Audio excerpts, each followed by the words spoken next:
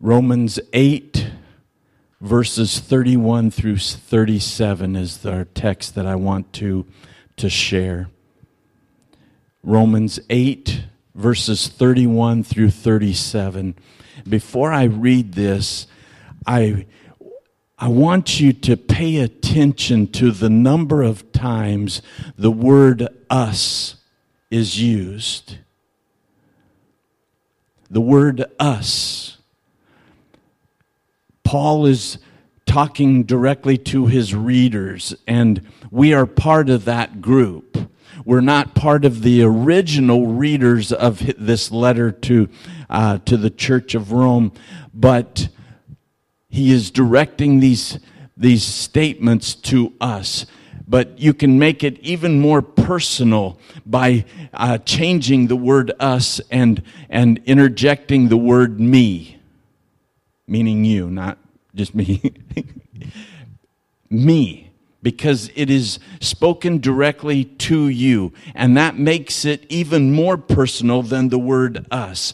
But I want you to pay attention to how many times the word us is used by Paul as he is speaking to his readers. Let's begin in verse 31. What shall we say about such wonderful things as these? If God is for us, or me, who can ever be against us?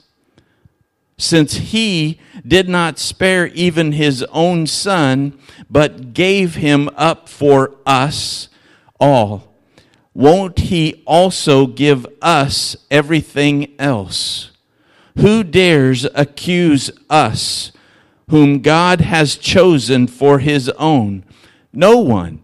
For God himself has given us right standing with himself. Who then can condemn us? No one. For Christ Jesus died for us and was raised to life for us, and he is sitting in the place of honor at God's right hand, pleading for us. Can anything ever separate us from Christ's love?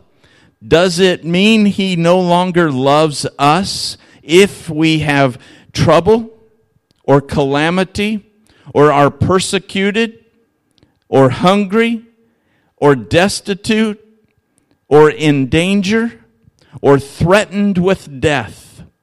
As the scriptures say, for your sake we are killed every day. We are being slaughtered like sheep. No, despite, and that no is the answer to the question, can anything separate? The question, does it mean he no longer loves us if we experience those things?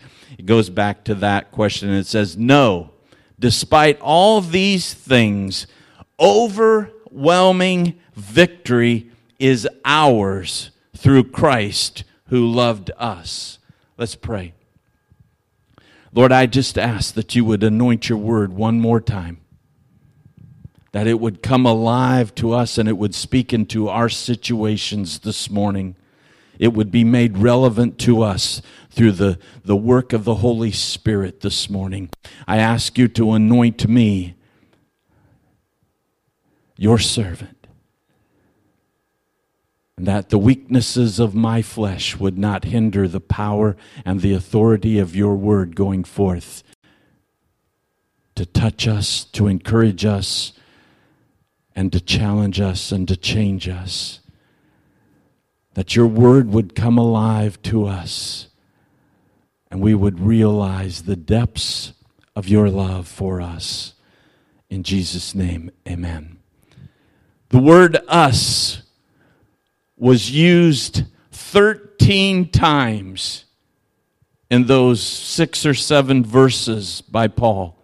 13 times he made it personal to you.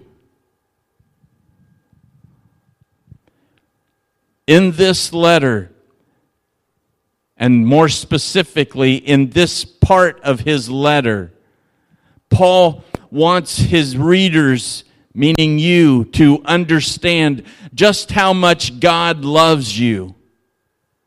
And he describes it as these wonderful things. These wonderful things that was meant for you. Now, when we think about our relationship with the Lord, from our perspective, it's all about Him. Amen? Our salvation, His love, His provision, His majesty, the way He watches over us, it's all about Him. Our praise, our worship, our declaration is all for Him. Even when we make our petitions, it's all about Him and His ability to answer our prayers through His miraculous powers. It's all about Him. But as you read this passage of Paul's letter, from God's perspective, from Jesus, His Son's perspective, it's all about us. It's all about you. Everything He has done is for you, to enrich your relationship with Him. And I want us to capture that we never lose from our perspective that it's all about Him, but that we understand when we go through difficult times, when we go through trying times, when we are faced with decisions that are bigger than we are, that we just are not sure of what direction to go, it's all about Him. And then it's, from His perspective, it's all about us. He's willing to go to whatever length it takes to make sure we understand His will.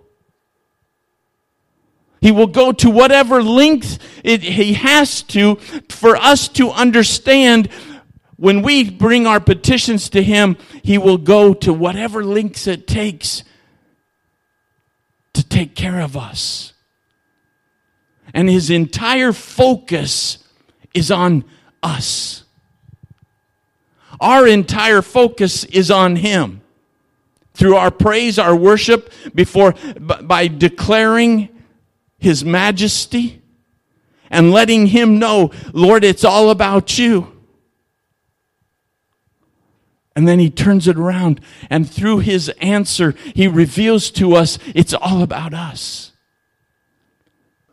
My concern is all about you. Yes, I feast on your praise, but my response is all about you and making sure you understand. And you know for sure, without a question, without a doubt, you're walking in my will. And I'll go to any length it takes for you to be sure of that. To know, without any doubt, you're where I want you to be. You're doing what I want you to do. You're speaking what I want you to speak. And it goes for the rest of you, because that says us.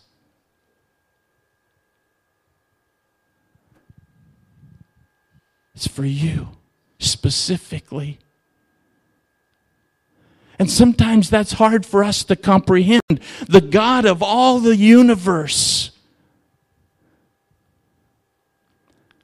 who has everything that He created at His disposal to pay attention to,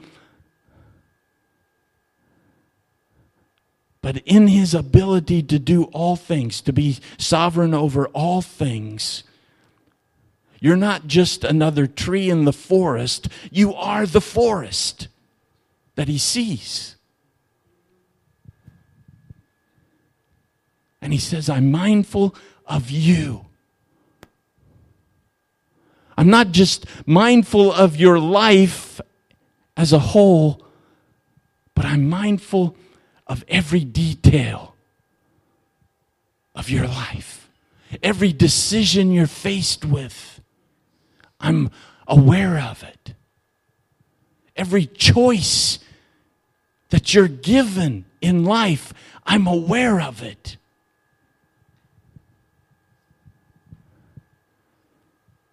Everything you do. He goes even farther and He says, I have mapped out every step of your life even before you were born. I had already mapped out every step of your life. Good and bad. Good decisions, bad decisions. I've been aware of every one of them, and the times that you, within your own will for your life that I have given you, the times that you will make bad decisions, I've already mapped out your footsteps to get back within my will. He doesn't say that those times I've looked ahead in your life and I see every time you're going to make the wrong decision and get yourself outside of my will, I've mapped out your steps to exile. He doesn't say that. He doesn't say, I've let you walk as far as you can walk and then I'll meet you at the dead end of that street. He said, I've already seen those decisions, and it's okay. Rest assured, it's okay. I'm walking with you, and I've already made it possible for you to get back on the right path.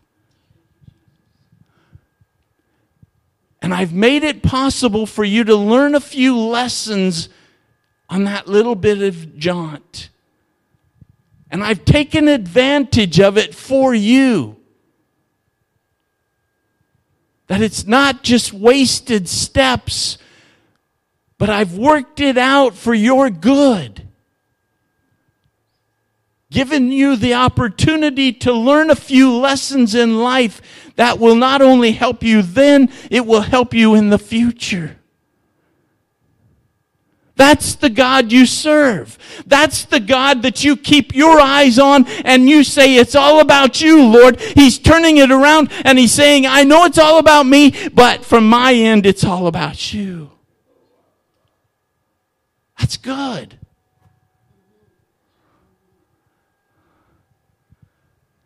So when you find yourself in a situation that is more than you can comprehend, more than you think you can work through, or you're faced with a decision and you know what the decision has to be and it's not the one you really want to make, he's whispering in your ear, it's okay, I'm still in charge.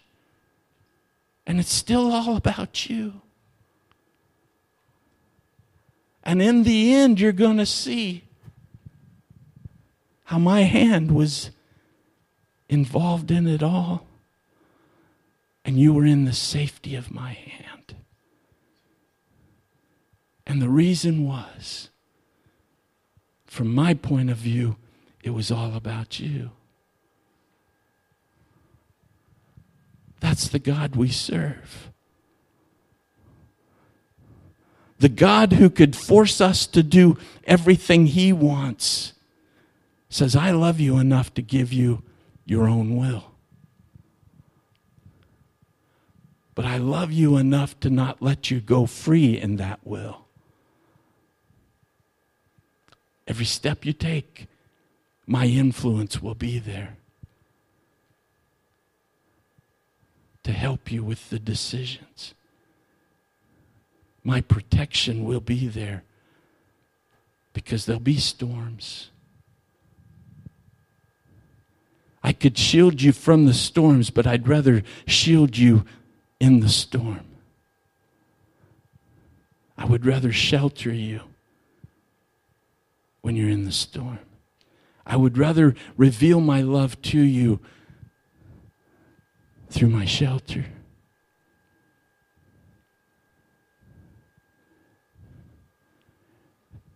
That's not in my notes, folks. But I had to say that for some reason. Maybe it's for you. Maybe it was for me. 13 times, Paul says us. Paul says you.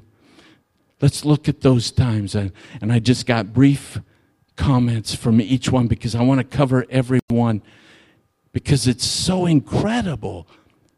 Everything that Paul covers. Everything that we could ever experience, Paul covers in these few verses. The first one, in the first sentence, Paul uses two. He says, if God is for us, who could ever be against us? In that one sentence, Paul covers everything. He brings out the big guns. He answers all our questions, all our doubts, all our fears with this one statement. If God is for you, who could possibly be against you and succeed? Now, understand this question or this statement doesn't say, if God is for us, then there's no possible person who will be against you. That you'll be living on easy street. He doesn't say that. But what he is saying is, if God is the one who is fighting for you, if it is God who is providing for you, if it is God who is guiding you, who could possibly be stronger than him and could get to you to destroy your life? There is no enemy possible that could pull you out of God's hand. If God is the one who is fighting for you, there is nothing or no one who will succeed in its attempt to destroy you. There is no one who's possible for them to be stronger than God. The case closed. The case is closed. In fact, the case is closed even before the case is started with that one statement. Second one is, did not spare even his own son, but gave him up for us. This shows thus the depth of God's love for us. That he was even willing to give up his own son in order for you to be reconciled to him. He wasn't willing to hold back anything for your redemption. Remember I said, from his perspective, it's all about you. If it wasn't all about you, he wouldn't have gave his son for you. He would have said, continue and use the blood of animals. That's good enough.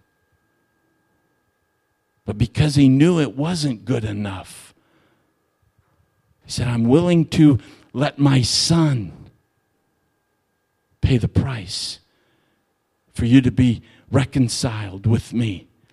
Because you are that important to me. We all know how important the Son is to the Father, amen? It's so important that they are one in essence. And yet, you were valuable enough for God the Father to say, I am willing to sacrifice my Son in your place. The next time the enemy tells you that God has abandoned you in your situation, think about this. That you were of such value to the Father that he was willing to put Jesus, his Son, in your place. If you weren't valuable to him, he would never have made that decision. No matter where you are in life, no matter what you're facing, the Father says it's all about you. So much so, I sent my Son to redeem you. I know I could have had a relationship from a distance with you through the sacrifice of bulls and goats and lambs, but that wasn't good enough for me. I want you close enough to me that you can enter into the Holy of Holies into my very presence with a boldness to come. Not a fear, not a hesitation. We still come with awe and reverence, but we can come into His very presence. Why? Because from His view, it's all about us.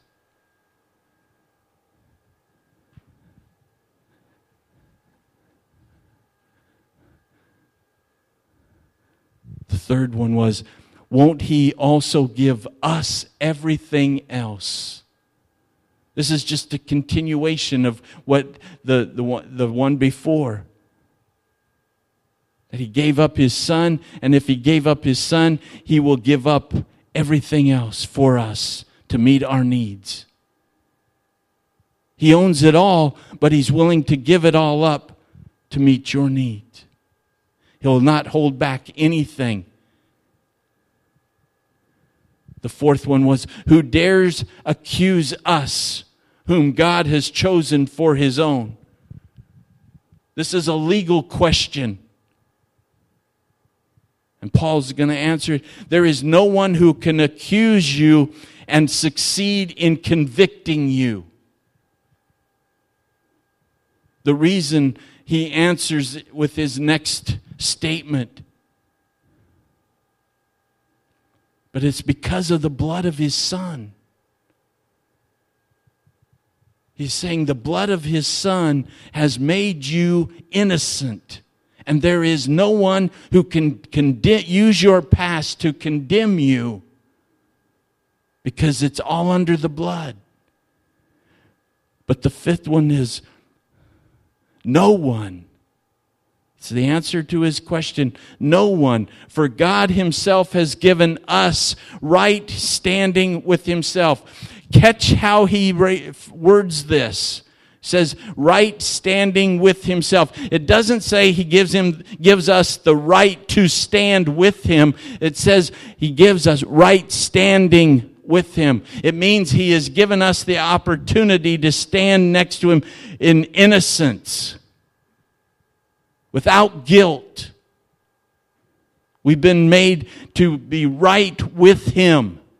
Our sins have been wiped clean. He has wiped away, He has cleaned the slate of our past, allowing us right standing with Him. Innocent. And then the next one is, who then will condemn us? If we've been made right with God, who can condemn us? Who can bring up anything against us that the blood of Jesus hasn't covered and made clean and whole? Again, this is a legal question. There is no one who can declare us guilty, because God Himself has declared us innocent. And again, Paul answers that question with his next statement. No one, for Christ died for us. The reason no one can accuse us and no one can condemn us is because Jesus the Son Himself is the one who died for you.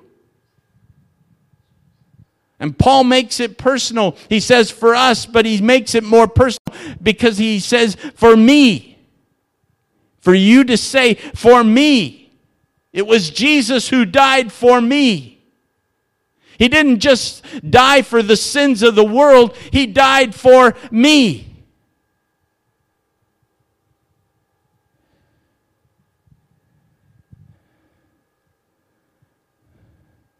And it's His blood that has cleansed me. And the eighth time was raised to life for me.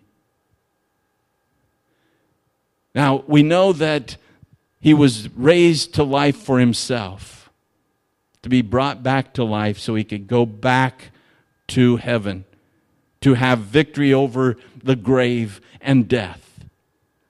But it was also done for us, for you, for me. He was brought back to life for your benefit. His resurrection didn't just enable him to be back at the right hand of the Father. His resurrection gives us eternal life. His resurrection gives us victory and power over our own death and our own grave. And he continues with 9, the 9th one. Sitting in the place of honor. Speaking of Jesus, he is sitting in the place of honor, pleading for us, interceding for us. It's not just us representing ourselves. It's Jesus representing us. It's not just us speaking and bringing our petitions to the Father. It is Jesus who is interceding for us. Number 10, can anything ever separate us from Christ's love? Paul is saying you can list everything out there, but none of those things will break the bond of love that the Father and the Son has for you. And one of the things that's listed is Satan himself. The principalities of darkness in the spiritual realm cannot separate you from the love of God. Sickness cannot separate you. Difficult times, hard times cannot separate you from the love of God.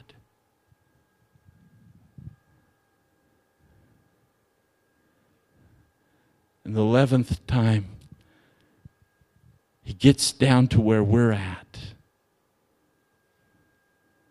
He says, does it mean he no longer loves us if we have trouble, calamity, are persecuted, hungry, destitute, in danger, or threatened with death?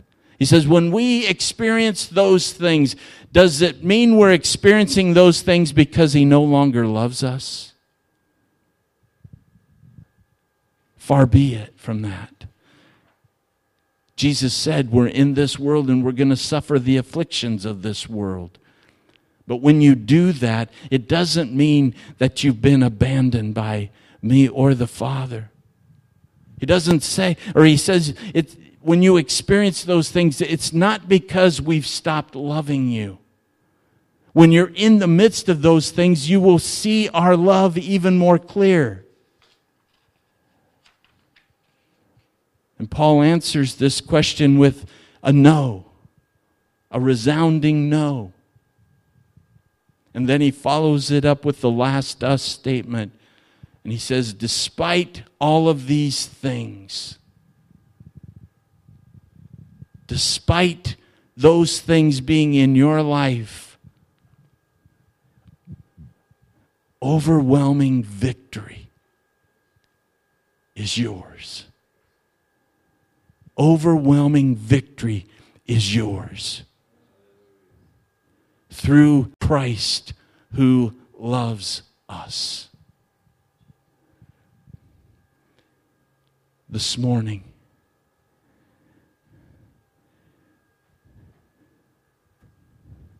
is the enemy trying to convince you